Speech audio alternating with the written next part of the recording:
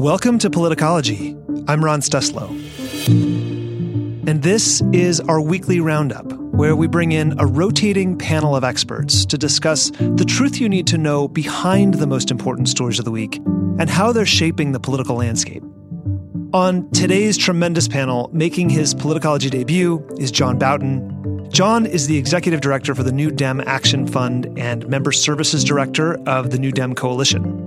He has worked in 2 congressional offices, served under 3 chairs of the House New Democrat Coalition, consulted for numerous Senate and congressional campaigns, and led the communications effort for a special election in upstate New York. John, it is so great to have you today.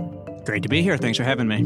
Also making her Politicology debut is Lene Erickson. Lene is the Senior Vice President for the Social Policy and Politics program at Third Way, which is a national center-left think tank. Lene also served as a member of President Obama's 3rd Advisory Council on faith-based and neighborhood partnerships. Her commentary has been featured in The Washington Post, The New York Times, USA Today, Politico, The New Yorker, and PBS NewsHour. And she has appeared on NPR, Fox News, C-SPAN's Washington Journal, CNN, Bloomberg Television, Air America, and Minnesota Public Radio. Lene, it is a pleasure to have you with us today. I'm excited for the conversation. And rounding out our panel is a familiar voice, the one and only Lucy Caldwell. Lucy is a veteran political strategist and tech founder who served as campaign manager for Joe Walsh's primary challenge to Donald Trump and was formerly a senior political advisor at the Goldwater Institute. Lucy, welcome back and thanks for joining today. Good to see you and be with you all. On this week's Roundup, what House Republicans' ouster of Liz Cheney means for bipartisanship and Washington's ability to govern, the illegitimate recount in Maricopa County, Arizona, and what happens when partisan hacks get their hands on ballots, revelations about manipulation of the public commenting for FCC's net neutrality policies, and what it means when legislative rulemaking tools are usurped and corrupted. Also, in our segment available exclusively to Politicology Plus subscribers, we'll look at the recent development in New York's prosecution of the NRA and what the future holds for the gun rights group. So, let's get started.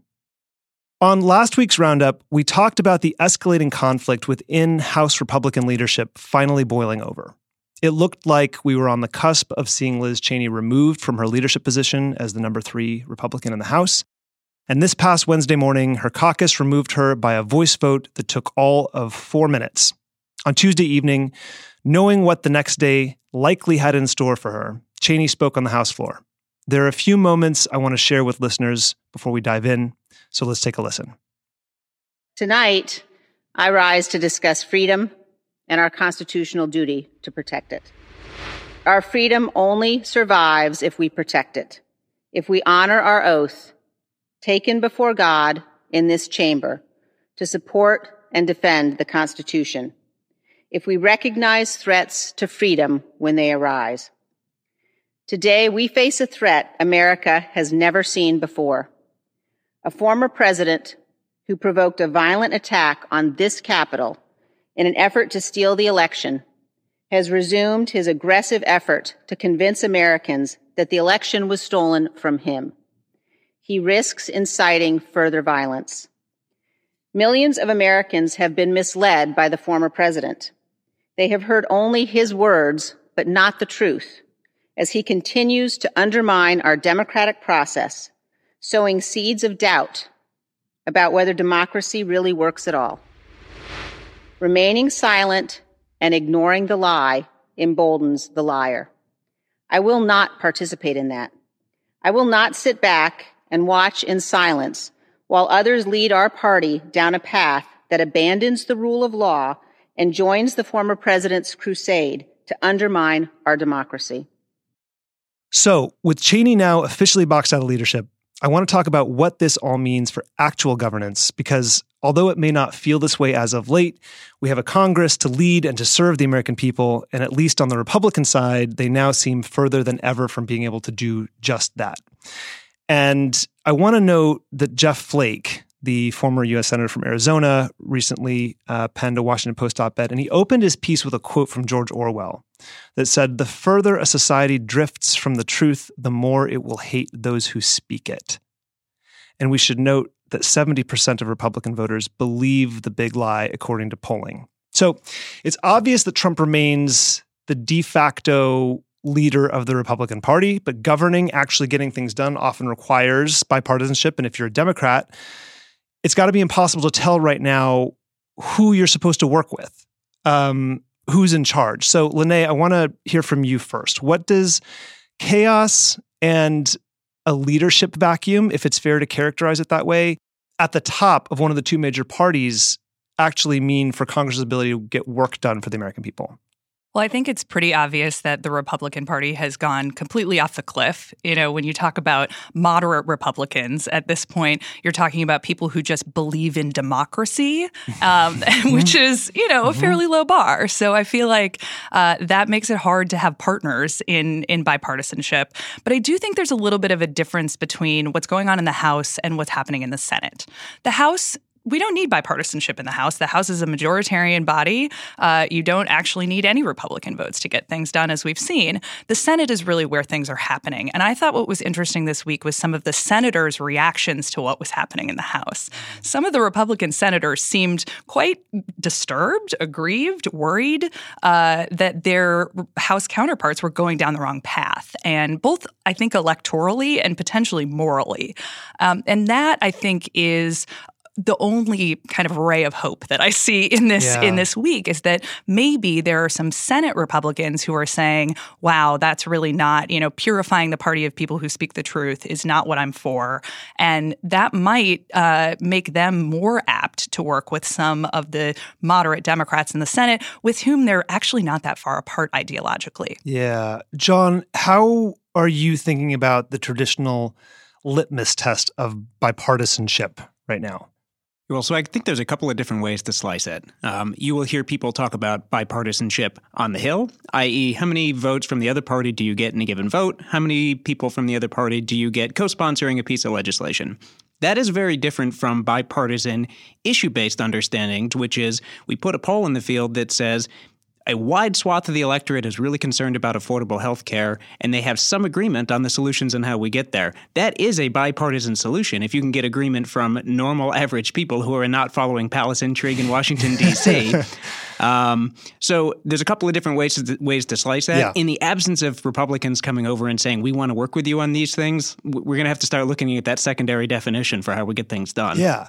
But who is the credible partner right now? Who speaks for the Republicans? It's not Kevin McCarthy anymore, right? And it's certainly not Liz Cheney, and it's certainly not, well, maybe it's going to be Lee Stefanik in a minute, but who should Democrats be looking to as someone who can speak for the Republican Party? And if there isn't a person, what does that mean? Well, I think, Ron, one of the biggest questions is what is the core of the Republican Party? Because the core of the Republican Party is who speaks for the Republican Party. And I think that this week there's been – I actually do not share any optimism about any of this, including on the Senate side. And there was an interview this morning of Barbara Comstock, former congresswoman from Virginia, who is – a heart in the right place, but is like a sort of cheerleader for a team that's never, ever going to enter the field. And it's this idea, courage is contagious. And Liz Cheney, what she's doing, there are going to be more Liz Cheneys, and Liz Cheney should run for president. And I don't want to take away at all from the bravery of Liz Cheney, but I believe that this is not any sort of turning point whatsoever. This is another episode in the spiral down to the whatever nth circle of hell the GOP finds its rescue, or the GOP finds its end place. This is not a party that is going to suddenly find a different core. And the comparison between Liz Cheney and Elise Stefanik is really, I think, an important one, because Liz Cheney arguably started out with a stronger stomach for someone like Donald Trump than Stefanik. Stefanik was a person who was warning about how bad Trump was early on. She was the youngest woman ever elected to Congress, thought of as this moderate, young future of the party. I remember. during the midterms in 2018, she went on a sort of rescue mission to try to stop the bloodshed for Republicans in Congress, thought of as this person who was kind of parallel voice and future. Yeah. And what has she done since then? She has made her bed with Trump and Kevin McCarthy and Jim Jordan and Devin Nunes and really the big lie. And she has gone from a person who was raising alarms about Trump to being a person who actively participated in an obstruction of the peaceful transfer of power. She promotes the idea that the election was stolen. And she is a person who is very likely to be Liz Cheney's replacement. Yeah. So I think that people thinking, well, here's a Mitt Romney or here's a Lisa Murkowski or here's a Liz Cheney, I don't see that turning into a growing force. I just don't. Things aren't trending that way. They right? sure are not. It's and we'll get into this in the next segment. So I'll wait until then to raise the thought. But just for our listeners, Elise Stefanik, I think, is the only one who's actually declared a candidacy or has said, I want to replace Liz Cheney. And Donald Trump has endorsed her and says it should be Elise Stefanik, right? So, but I want to go back to Liz Cheney for a second because she's the same person that she was before. 4 years ago, she's the same person that she was. She didn't move. The caucus moved. And her party moved, and they're still moving. So where are they actually going is the question, and how does a party torn over whether to admit or obscure a fundamental truth about the integrity of our elections and of our democratic process, that essentially it worked, our institutions held.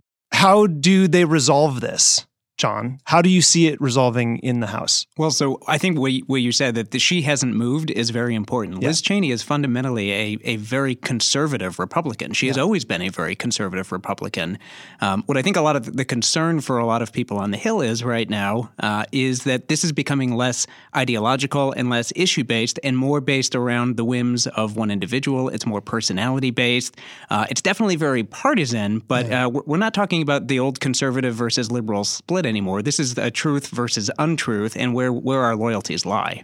So given that this seems to be consuming the Republican Party, at least in the House right now, I'm interested, Lene, in whether or not there are even sort of not in the media, not maybe not publicly, but is there anything that the Republican Party actually wants to get done for the American people right now? Do they have any kind of policy pushes active right now? Because I think most people have most recently just heard about Dr. Seuss and, just noise, right? It's cultural noise. It's a culture war that they're fighting on the floor of the House. Is there actually anything there behind all of the bluster? I mean, I think that they've obviously oriented themselves around just stopping things Democrats want to do. And if they had to, if Mitch McConnell, for example, had to list his biggest priorities, it would be, protect the Trump tax cuts, stop, the election reform bill from going through that would make it harder for them to win elections and pass these crazy laws at the state level, and stop any other bipartisan progress that would make President Biden and his team look good.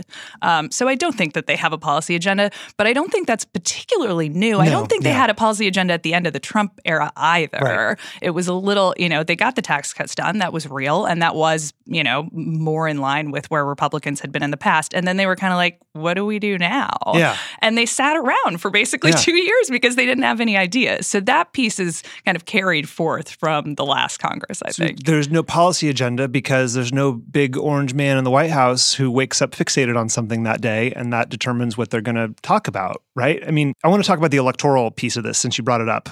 Mitt Romney tweeted a warning to his fellow Republicans: expelling Liz Cheney from leadership won't gain the GOP one additional vote, but it will cost us quite a few.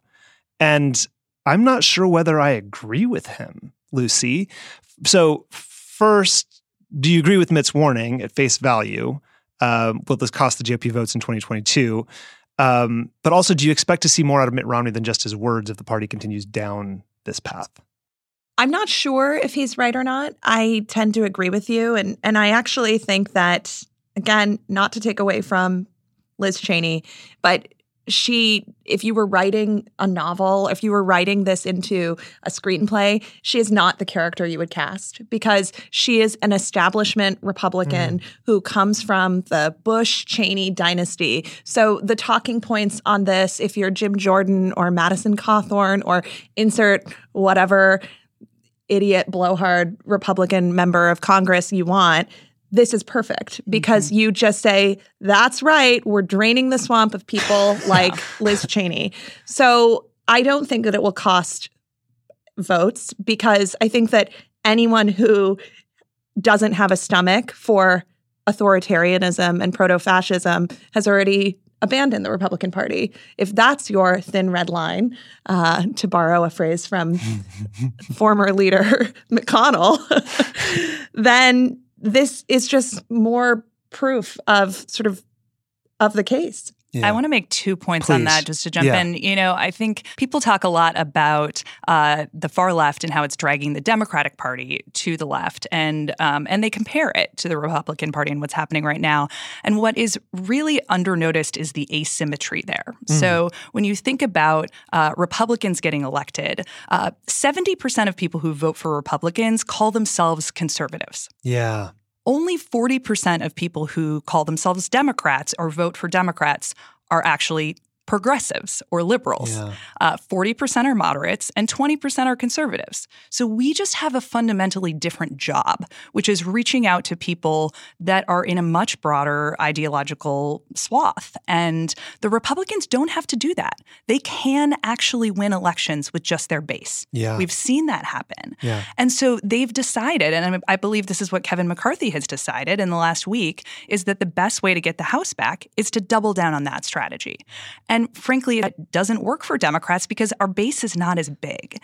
And so when you think about the House in particular, we're talking about gerrymandered districts where they're more worried about their primary than they are their general election. We're talking about redistricting where a lot of state legislatures are going to make it even easier and redder in those districts for Republicans to win. So the people they need to worry about are the people that are calling them up and saying, oust Liz Cheney. Yes. That is their electoral play. And it just isn't one that works on the other side of the aisle. That's totally right. You brought up a couple of things that, just for our listeners, just as a reminder, there are 3 episodes on the Politicology feed under Drawing Democracy where we're doing this special series on redistricting, which is happening right now, how district boundaries are drawn and how ultimately they've been manipulated over the last 20 years, at least by Republicans, in order to draw districts that are so ridiculously disproportionate to the amount of power they would otherwise have. So I'd encourage you, if you want to dig into what Lene is saying, go check those episodes out. The thing that came up for me when you mentioned the different electoral calculation that Democrats make versus Republicans is the changing composition of the Democratic coalition. And we've talked a lot on this podcast about how the Republican Party, at least historically, has been rooted in I would call a faux principled platform, meaning it is a platform made of things that are purported to be philosophically grounded, but actually are only the product of electoral victory, and that's how they become enshrined in the platform. But nevertheless, the base believes that the planks are gospel, and that they are rooted in something fundamental, which is why adherence to that platform, adherence to the ideology that continues to evolve is so strong and binding. That Republicans traditionally don't spend a lot of time building coalitions, right? Lots of groups with different interests that are bound together just for the sake of progress, right? That's the Democratic Party. And so I'm really interested in the shift that we're seeing now, and what both of you think about this, in increasingly more white-collar workers who are leaving the Republican Party because of the big lie, because of its, downward spiral toward authoritarianism and anti-democratic laws being passed all over the country. They're moving to the Democratic Party, which is, I think, making it more and more difficult for that coalition to hold together because these are not traditional allies of democratic politics. So how are you thinking about that electorally? And I'll leave it to you who should I can kick us off and say, you mentioned the word coalition. There is the New Democrat coalition on Capitol Hill. Part of their job is Yes, Virginia, there are 94 mainstream Democrats in America who reflect the values of your average American. And to your point about some of these white-collar workers who are leaving the Republican Party and coming over, part of our job and part of the role we play is to give them a home where we say, like, we understand that you are tax sensitive. We understand that you might be sensitive from a regulatory standpoint. You're small business owners. And we want to work with you. There are things that we can do to help you get ahead in this country, and they are policy based. They are wonky. A lot of them don't fit on the back of a bumper sticker. But there are things that we can do, and they are very deeply rooted in democratic values. But they speak to some of those disaffected Republicans that are coming our way. That's part of the role that we try to play, and to a large degree, it works. You can see it in the 2018 election results. Yeah, Lene, how do you? In 2020, and if you look at the differences between the map in 2016 and the map in 2020, the shift was almost entirely in the suburbs. So if you overlay it, it is a suburban voter shift. And part of that is because the suburbs are much more diverse than they used to be. So we are not talking just about white people here. We're talking about a broad swath of middle-class families in the suburbs who have been turned off by the direction of where the Republican Party is going. And I think that that's going to continue. One of the things that really surprised me in the 2020 crosstabs, when you look across the performance between Hillary Clinton and Joe Biden, was that, this education gap that had happened in 2016, where college-educated white voters used to vote the same as non-college educated white voters. And then in 2016, they split. In 2020, that split got bigger. I didn't actually think it was possible for it to get bigger because it was really big in 2016, but it got bigger. And I think that's the direction we're going to continue to head. So that means that Democrats have a lot of people in their coalition who are concerned about, the SALT tax provisions. Yeah. They're concerned about individual income tax. And I think it means that Democrats need to be careful to not go the kind of Bernie Sanders route, because these folks are not asking for socialism, believe me. They're asking for sane government policies that, support economic growth. And that's what we need to have on offer in order to keep them in the coalition. Yeah. I think you can even look back even further back and think about what happened between 2012 and 2016 and the losses that were suffered by Republicans in 2012.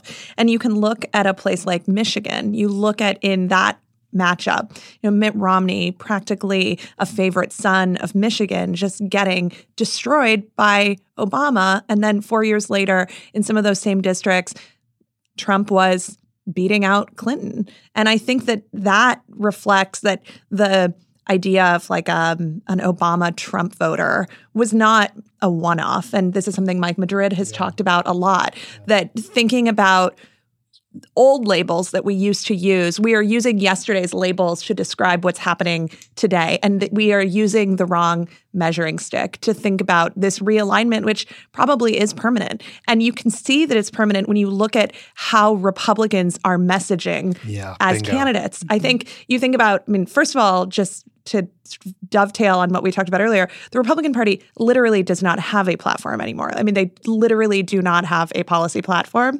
So they're meaning at their convention this summer, they decided not to have one. They were like, we don't have use policies. The last one. Nobody reads it anyway. It doesn't matter.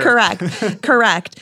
And so, you see people like J.D. Vance out of Ohio and people like Josh Hawley and people like Elise Stefanik, people who are like Ivy League educated people who, came up in venture capital or, technology, or they are just sort of all in on the party of white grievance. Things are bad for you because there are Blacks and Hispanics who live in your neighborhood now and you lost your factory job. And it's obviously all bogus, but even these people who themselves could make the distinctions between whether or not, say, a publisher deciding not to publish your book is a violation of your First Amendment rights, or big tech is out to get you. It is just boogeyman politics. They know better. And they're looking at that shift between 2012, 2016, 2020, and onward. They're looking at the same data that we all are looking at. They want to stay in power. This is a calculus for them. This is a determined calculus. And so one of the things I've been most sick of this week is this question of whether or not Trump's influence is waning or will it wane in the months to come. I don't care. It doesn't matter, because it doesn't matter. He's infected them. Yeah. They have transmogrified into Trumpian creatures themselves. So I don't care whether or not Trump is in power, Don Jr., Ivanka, Ron DeSantis. They are all infected. He's infected them with a virus, and he was the delivery mechanism, right? He's gone now, and the virus is spreading like wildfire. But speaking of boogeyman politics, which I love, like we're going to use that a lot more. Let's talk about the Arizona recount. So we've seen what telling the truth about election security gets you in today's Republican Party. So let's now turn to the egregious effort in Arizona to keep the big lie alive. We've explored this on the podcast, the ways Republicans in states like Georgia and Texas and Iowa and others are increasing voting restrictions and in some case creating new ways for legislatures to interfere with election results. But there's a sham recount underway in Arizona that is actually threatening to delegitimize elections going forward. In March, Arizona Senate Republicans contracted a Florida-based company called Cyber Ninjas to audit, and I put audit in air quotes, the ballots in Maricopa County. This is paid for out of the state Senate's operating budget, plus donations, including one from Patrick Byrne, the former CEO of Overstock.com and noted purveyor of election conspiracy theories, who gave $1 million. And the president of Cyber Ninjas, Doug Logan, is a Trump supporter who also shared conspiracy theories about the election. Cyber Ninjas has been given total authority to rifle through the country's ballots and voting machines, and it goes without saying, whatever results they purport to find cannot be trusted, but they will undoubtedly be used to fuel lies and conspiracy theories about the election and thus to undermine faith in government and the legitimacy of President Biden's election. And I want to talk really quickly before we go into questions about chain of custody. There's this legal concept that's really important to understand here. So chain of custody is basically the assurance that critical records, including ballots, are properly retained, preserved, and maintained. And if that's broken, then the integrity of the ballots is compromised and they can no longer be held as an accurate historical record. Washington's Secretary of State Kim Wyman, who is a Republican, called this the election's equivalent of stomping through a crime scene. So, Lene, how will disrupting the chain of custody, whether it's intentional or out of pure incompetence, both of which I think are likely here, how will that serve to further blur the truth about Maricopa County's election? I mean, I think that this is the most bananas thing that's happened in a bananas week. There's just no precedent for it. I used to be a lawyer in another life, and it would be like giving the prosecution all your evidence and letting them go do whatever they want with it for 2 weeks and then come back, and all of a sudden there's fingerprints on that knife that weren't there before. Like, that's literally what we're talking about, right? Yeah, You're just saying, oh, here's all the evidence. Yeah. Peace out. Do whatever you want. Come back and then make your case with, your whatever you've done to it in the last couple of weeks. And it's just craziness. What I really don't understand, though, is how these Republican state legislatures are recounting elections in which they won. Oh, yeah. So what is the cognitive dissonance that needs to be happening for them to say, well, my election in this same election was totally valid, but then all these other ones where the Democrats won weren't. So, I just don't understand how that works in their head.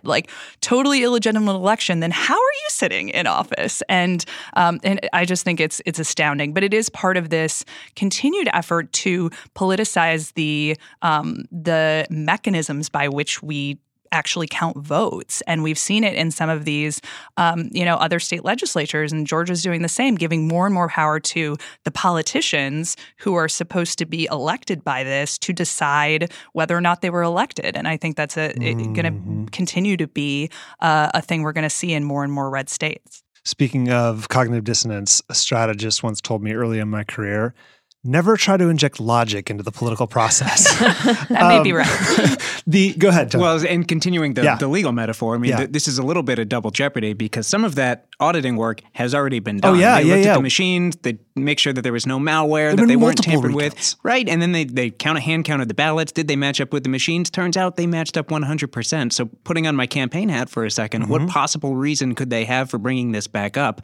In addition to making people feel good who actually think that the election might have been stolen, they can raise a lot of money off of this, and they can keep an active base of voters active and in the field and engaged and organized and angry at a time when that is helpful for them politically. And they can raise a lot of money, and we have no idea whom they're raising money from. We know that Patrick Byrne and some other sort of names we know have put in large amounts of money, but a lot of this funding is largely happening online through things like GoFundMe's. And I mean, think about sowing discord and think about foreign forces that have injected chaos into our elections. Who knows? I mean, this could be funded by like a Russian sort of disinformation campaign. Could be Russia and China working together. We have no idea. We have no idea. And there has been no push at all to put in officials in this process who have any credibility. It goes beyond just someone like Doug Logan and the cyber ninjas. Yeah. Ken Bennett, the former Secretary of State of Arizona, is a person who spent a lot of his time as Secretary of State trying to claim that he was going to keep Barack Obama off the ballot until Barack Obama produced a birth certificate showing that he really was born in Hawaii. So these are not credible people. Maricopa County is a very, very large county. It's one of the very largest counties in the country. It's Metro Phoenix. It has been trending blue for a long time. If you win Maricopa County, or 60% of the votes in Arizona are, you win the state. The whole ball game is in Maricopa County. This is a failure of Republican state lawmakers to face up to the fact that their messages are not resonating and people in metropolitan areas don't want to support them. And I mean, it's all so egregious, but the kind of one kernel of sort of humor in this, in the sort of life imitates art kind of vein, is that this whole recount is happening at a state fairgrounds. Oh my God. And I did not know that. Yes. Oh my God. State fairgrounds of my childhood. And they, at the same time, have another event going on. It's a carnival. It was planned long before this, and it's called the Crazy Times Carnival. So this is like Four Seasons gardening level. It is. It really is. State fairgrounds officials came out and said they just wanted to be clear that they had planned this long before the audit, which, by the way, there's no end of it in sight. It could go on for months. They're actually stopping it today because a bunch of high school graduations are going to happen and then they're going to resume again. But this could go on for months. And it is, the fairground stuff is funny, but it's no laughing matter. Yeah. And DOJ has even said they're going to get involved because you're talking about ballots. And now there's no way to match them up to the voter. Right. These are not ballots where it says the person's name, right? You have the envelope, you have the ballot. You have all these bananas people in there with pens, right? There's no press. Press can go in as observers, but there's no press credentialing. Yeah. And because, they're doing things like talking about how maybe there are bamboo fibers and they're going to use a 4K camera. Should they use a 5K camera? Because they need to figure out if 40,000 ballots were shipped in from Asia. And so aside from all the things like using black and blue pens, where are they to go to the chain of custody issues. Right. But it really came to a head when they announced that they were thinking about going door to door and showing up at voters' homes to say, can we talk about your vote history? Oh my God. To find out whether or not maybe you actually were. We're going to find out you were a Trump voter and your ballot says you weren't. I mean, it is so terrifying. And I think that it's great that people like Kim Wyman and other, Arizona Republicans like Bill Gates, a county supervisor, or Krista Rose, a longtime prominent Republican lawyer and author, are speaking out against this. But again, there are just a handful of Republicans saying this is insane. And this is not just like sort of partisan politics. This is kind of Gestapo level stuff. Yeah.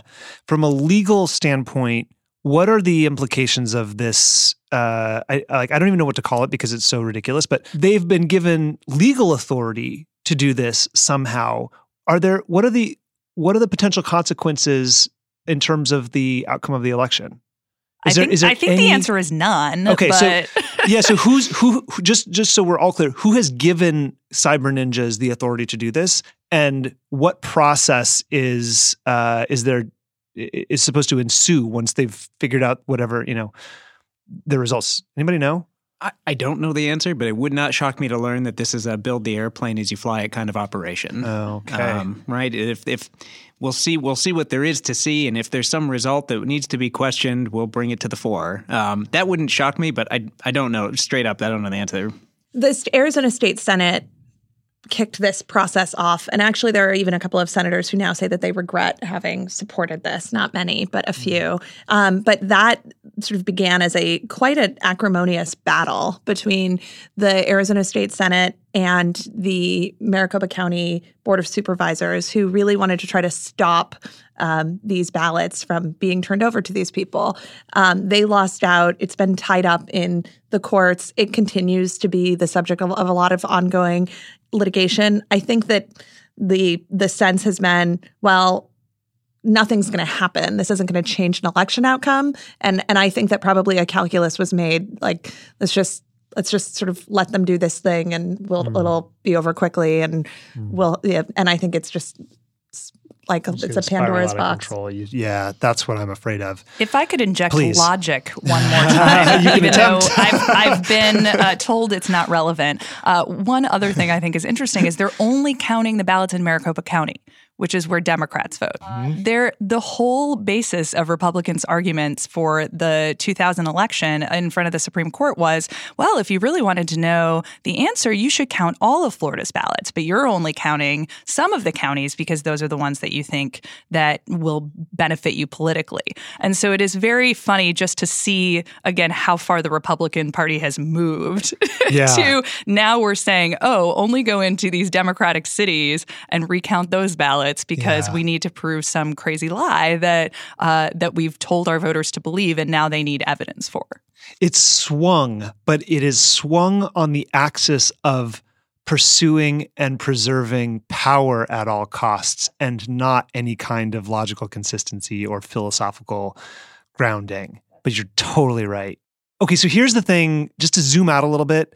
I'm really interested in how you guys think about this. When we talk about things, when the four of us, for example, people who acknowledge that the election is legitimate, which it feels like that's saying something now. When we talk about the things that are threatening our democracy, it sometimes feels like, I think, to the end user, to the average voter, that our side's dialogue, that kind of dialogue is filled with abstractions, like the very foundations of American democracy, the fabric of our social contract.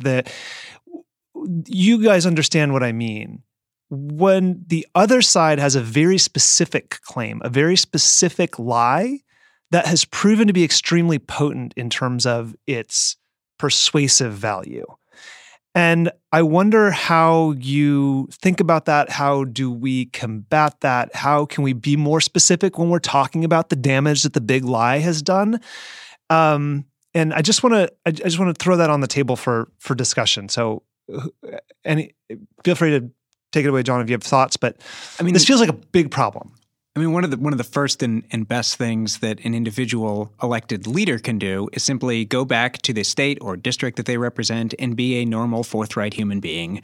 I think part of the job that we have over the next year and a half before we get into 2022 is to prove that America can govern, America can do big things, they can get things done, and an individual going back to her or his district and saying, look, here are the things that I'm working on, here are the things that I've done, and by the way, here's my background. Maybe I came from the business community, maybe I was a teacher, maybe I was a nurse, maybe, right? Like, I'm one of you and I'm perfectly normal. People getting back to that state, that post-COVID state where they can touch and feel their government and see it at work is going to be wildly important to combat this, because we may not have a direct answer to a crazy question, because it is fundamentally a crazy question. That's how they keep us off message. But going home, staying on message, and just being that normal, straight shooter human being is going to be very important. Yeah. And also, I think, the underpinnings of what allowed all of this to happen was a complete depletion of trust in government. Yeah. Over the last few decades. If you look at the Pew data that has evolved, it's really striking to see how few people actually think that government can do good things, can do anything that's productive in their lives, can even function. And that's been building for a long time. And then drop Donald Trump into the middle of that, and you get what we have now. So I think part of what is incumbent on people that believe in democracy and want to see it work is to actually do things that voters care about. Voters do not care whether Liz Cheney is in GOP leadership. Like, no focus group I've ever done has brought that up. That's just not on their plate. They want to know, like, can I send my kid back to school because I'm going crazy with them locked in my house? Am I going to be able to get a job? Can the employers in my community hire?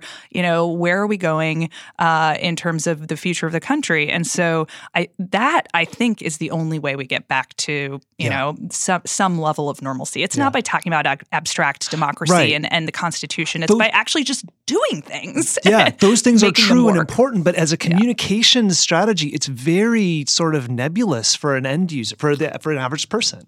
Well, I think that Democrats really have to stop acting like the underdog. They have to start acting like they're in power. And this is not even just merely a matter of numbers in Congress. Yes, exactly.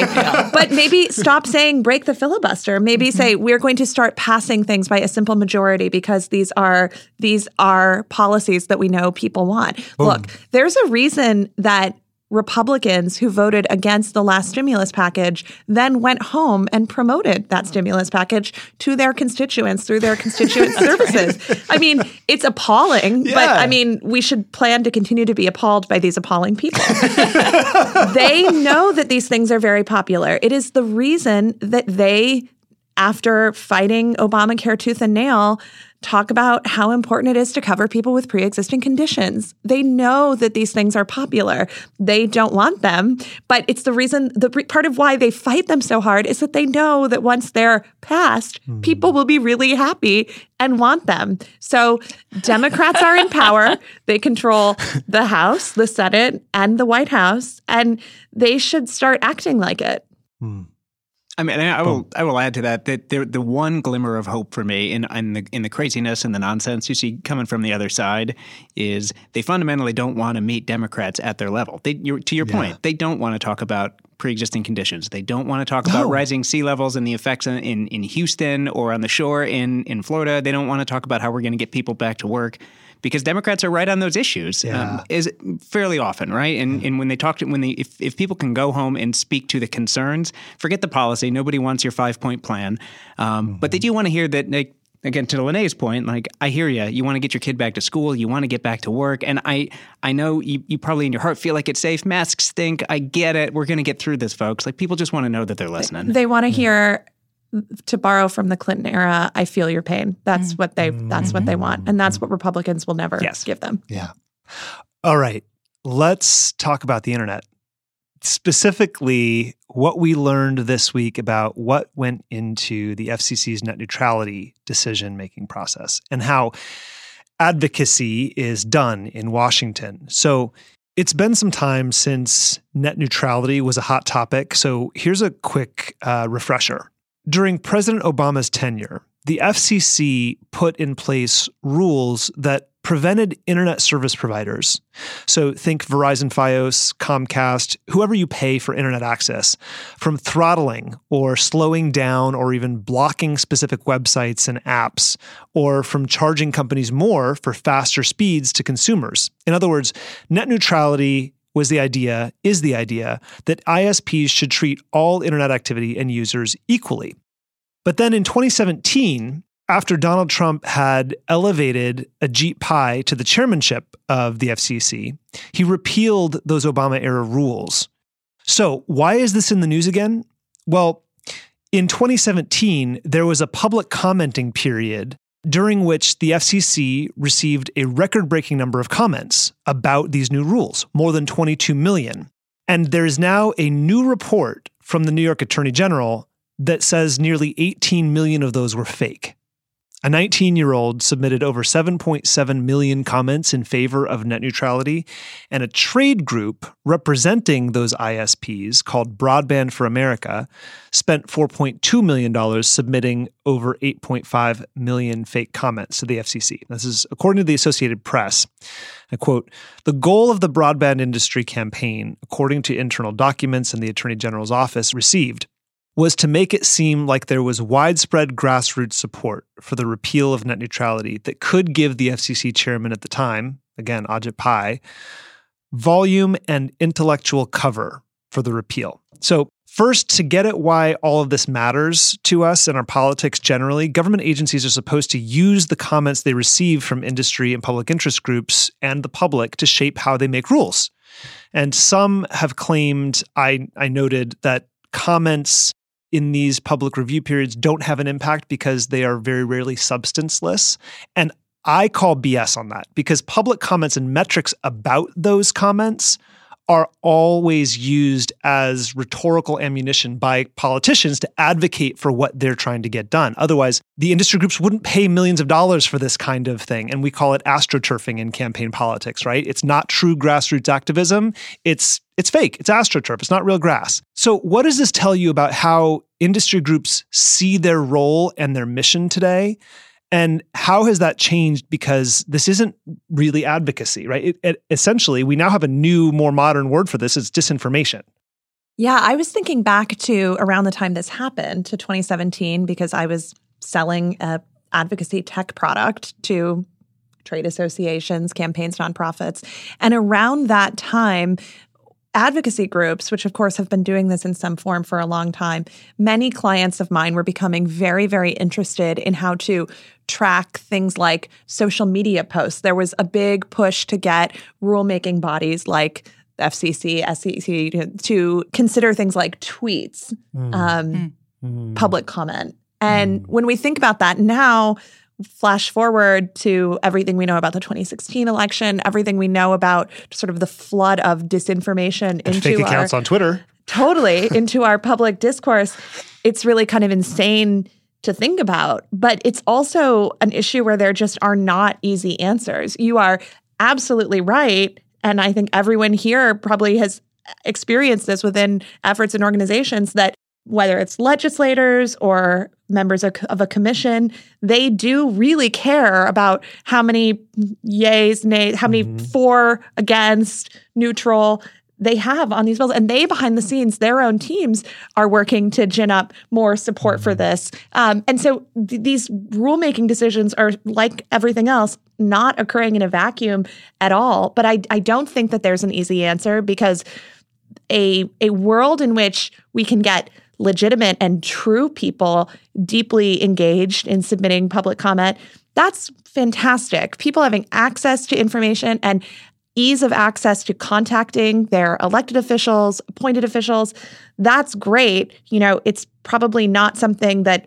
is solved as simply as like better CAPTCHA, clicks. I'm a human, but it's a delicate balance, because it also reflects a shift away from an old style of advocacy, which was sort of like beltway, thank you for smoking, steak dinner lobbying. We want to get away from that. Having regular Americans engaged in these issues is fantastic. But at the point that it's not regular Americans or not regular sentient beings, that's a real problem. Such a good movie. And I know so much less about tech than Lucy does, so I'll let her talk about CAPTCHA. That's not my specialty. But I do think that the operative word is cover. Yeah. Because the question wasn't, what should the FCC do? it sounds to me, at least from, the reports that I've read, that they were trying to make sure that they had at least enough in numbers that would make it look like, oh, okay, the public's kind of divided, so then the FCC can do what they already wanted to do. That's what cover means.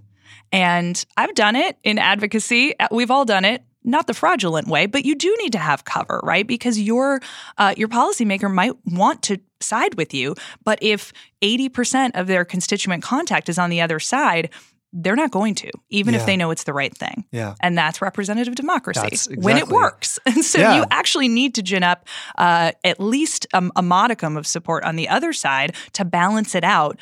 If you know the policymakers with you, that then they'll be able to make that decision. And so I just thought that was a really interesting word from their internal documents, cover. Which means they think that the FCC wants to do their thing. That's right. They just need to create the optics to allow them to do so. Yeah. Yeah, but there's probably, as you're looking at this, it is probably important to define the AstroTurf, grass tops, grassroots split. Please. There may be a tendency to say, well, we got 8,000 letters on this, but they're all form letters, so it doesn't really matter, right?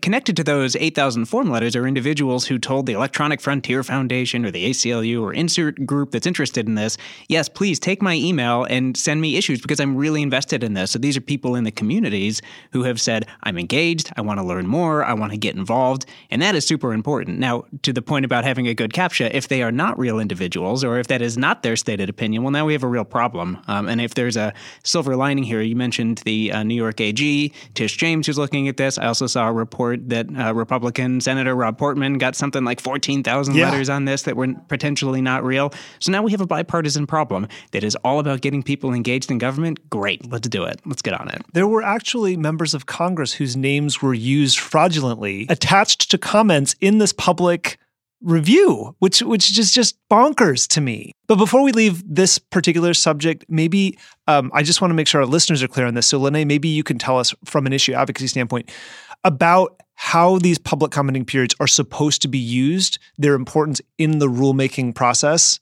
Why do we have them in the first place if they can be gamed so easily? And if they can be gamed so easily, then are they due to be updated, right? Is there some more modern version of this kind of public input that we ought to be looking at? Yeah, I mean, I think, we've seen a lot of executive actions over the last few administrations, and we talk a lot about executive power. But what we want to see from a new administration is for them to make policy changes that actually have the public's buy-in, not just to go back and forth and like, okay, Trump did this, now we repeal it, back and forth. And we've seen a lot of that, unfortunately. And the way to limit that back and forth and seesawing in policy is to actually have more of a process, not just the pen and the phone, not just the president saying, oh, we're going to do this now because I'm the president, but actually going through a rigorous process to say, we're going to regulate on this, tell the public, we're going to make a decision on this topic. What is it that you feel we should do? Listen to those things, take it in, use it to help define the policy, and then put a policy out that is, much more reflective of the United States and the people in it rather than just the president. And that's what we're supposed to be doing here. And I do think there's a lot of value in that. So I think like 80% of the comments were fake. That means like 2 million or something were real, right? Real people who like had an opinion on this and wrote to their government and said, this is my opinion. So that's not to discount that 80% were bots or something, but that's a lot of people. And that's still better than not having that input and just having our executive branch like do whatever it wants and then do whatever it wants again. It also makes it harder to undo when you do it through the regulatory process rather than the pen and the phone, which is, just the president does what they want. And that actually is, it's why Trump wasn't able to solidify some of his policies because he didn't do this. He wasn't very good at, regulation in the appropriate way. And it just takes longer to undo. And it took him longer to undo some of the Obama policies because his people didn't know how to do the regulatory process. Like Betsy DeVos didn't know how to do the regulatory process. And so it took a long time on some of those to figure out who she needed to hire to tell her how to do it. So I think it's a good thing. We should continue to do it. We should, figure out how to not let bots invade it. But it's important. Now that we're up to speed on some of the biggest stories of the week, I have one more question to close us out. What stories are you following that may have flown under the radar or that our listeners might have missed, but that may influence our politics in some way we might not yet be expecting? Lucy? Well, Ron, I know that you follow cryptocurrency and NFTs quite closely, and this is a crypto adjacent story, which is that this week, after less than 50 days of having had a policy in place about it, Tesla announced that they will stop accepting Bitcoin because of the fact that Bitcoin and cryptocurrency in general is incredibly energy inefficient. Mm-hmm. So Bitcoin uses as much electricity annually as the entire Netherlands, which is kind of insane to think about. Cryptocurrency also is very, very taxing on water supply. And so it turns out that cryptocurrency, which is such an exciting, brave new frontier in how we interact globally in financial transactions, is not so great when it comes to another big priority, which is figuring out how to be a good steward of our natural resources, which are certainly more finite than the endlessly expanding supply of crypto. So Tesla has said that not only will they no longer accept Bitcoin to pay for your, sweet Tesla truck, but also they won't sell off Bitcoin. And they had been selling off billions of Bitcoin to pad their earnings. But I think, especially when you think about Elon Musk, who's their CEO and has been kind of a very outspoken crypto bro, right. When you think about Musk making an announcement like that and a company like Tesla that is so cutting edge and so closely aligned with innovation like cryptocurrency, making that, I think it's going to be really send waves through the larger cryptocurrency community. It's a big signal for sure. John? Sure. So I like to fancy myself a housing nerd, so I'm going to stick to a specific space. The chief economist at Redfin was quoted this week as saying that he thinks there could be upwards of $1 trillion or more in home sales in the South, specifically citing folks coming from the coasts and wealthier individuals moving during the pandemic, making a new home. And I say this because you mentioned earlier that you are doing work on redistricting. Mm-hmm. This is a redistricting year. They are drawing new lines for congressional candidates. And while they might have a sense of who lives there now, we are seeing changing demographics and patterns in Texas and Georgia and Florida. By the way, Texas and Florida both picking up 2 seats, which means that they're going to have to, the district's going to look fundamentally different. They may know who's there now, but and do I think this will have an effect in the 22 election? Probably not. But 24, 26, 28, absolutely. And as we all know now, one election's not the whole ballgame. I'm looking at $1 trillion in home sales in the South. That is a good story. That's a really good story. Thank you. Lene, no pressure. I'm going to leave us with some optimism. Okay, so, terrific. I've been working on policing reform at the federal level, and one of the things that we've seen is that red, purple, and blue states have taken steps on policing reform, whether it's accountability, transparency. There's been a lot of progress across the country, and it's created some upward pressure for Congress to actually do something on this issue. Now, I am from Minnesota, and I am very aware that in a couple of weeks is going to be the anniversary of George Floyd's killing. Mm-hmm. And that really has been the concentrated moment that folks are focusing on to get policing reform done. So I am very hopeful. There are ongoing negotiations happening between Tim Scott of South Carolina, a Republican, and Cory Booker, the Democrat from New Jersey, in the Senate. The House has already passed a bill. But what makes me the most optimistic is when I talk to people, they're in a really different place than they were last year. Last year, they said it's this one bill that we passed or bust. We're not going to do anything else. Right. But what they've seen from the states is that actually this is an issue where you can make progress and then come back again and then come back again and then come back again. So there is more appetite than there was last time around to actually do something, even if it's not everything, with the understanding that it will be progress, let's do what we can, and then we can come back and do it again. So I'm hopeful that in the next couple of weeks, we're going to hear an announcement that there will be some bipartisan progress on policing reform, and it would be just exactly what we need in this country to really be able to commemorate the beginning of what has been an incredible movement. That would be huge, especially if it's bipartisan. Okay, stay tuned for that, folks. Before I let you go, where can everyone find you on the internet? Lene? I'm at Lene Erickson on Twitter. John? That's great. Hold on just a second as I remember my Twitter handle that I use regularly. I'll tell you what, I'm going to actually direct people to the New Democrat Coalition Action Fund. You can go to www, because you still have to say that part, newdemactionfund.com. Awesome. I'm on Twitter at Lucy M. Caldwell. Wonderful. And I'm at Ron Steslow on Twitter. Thank you to everyone at home for listening. If you have any questions or advice for us, you can reach us, as always, at podcast@politicology.com. You can also help us by rating and reviewing the show wherever you get your podcasts and by sharing this episode. And make sure you're following us on Twitter and Instagram at PoliticologyPod. I'm Ron Steslow. I'll see you in the next episode.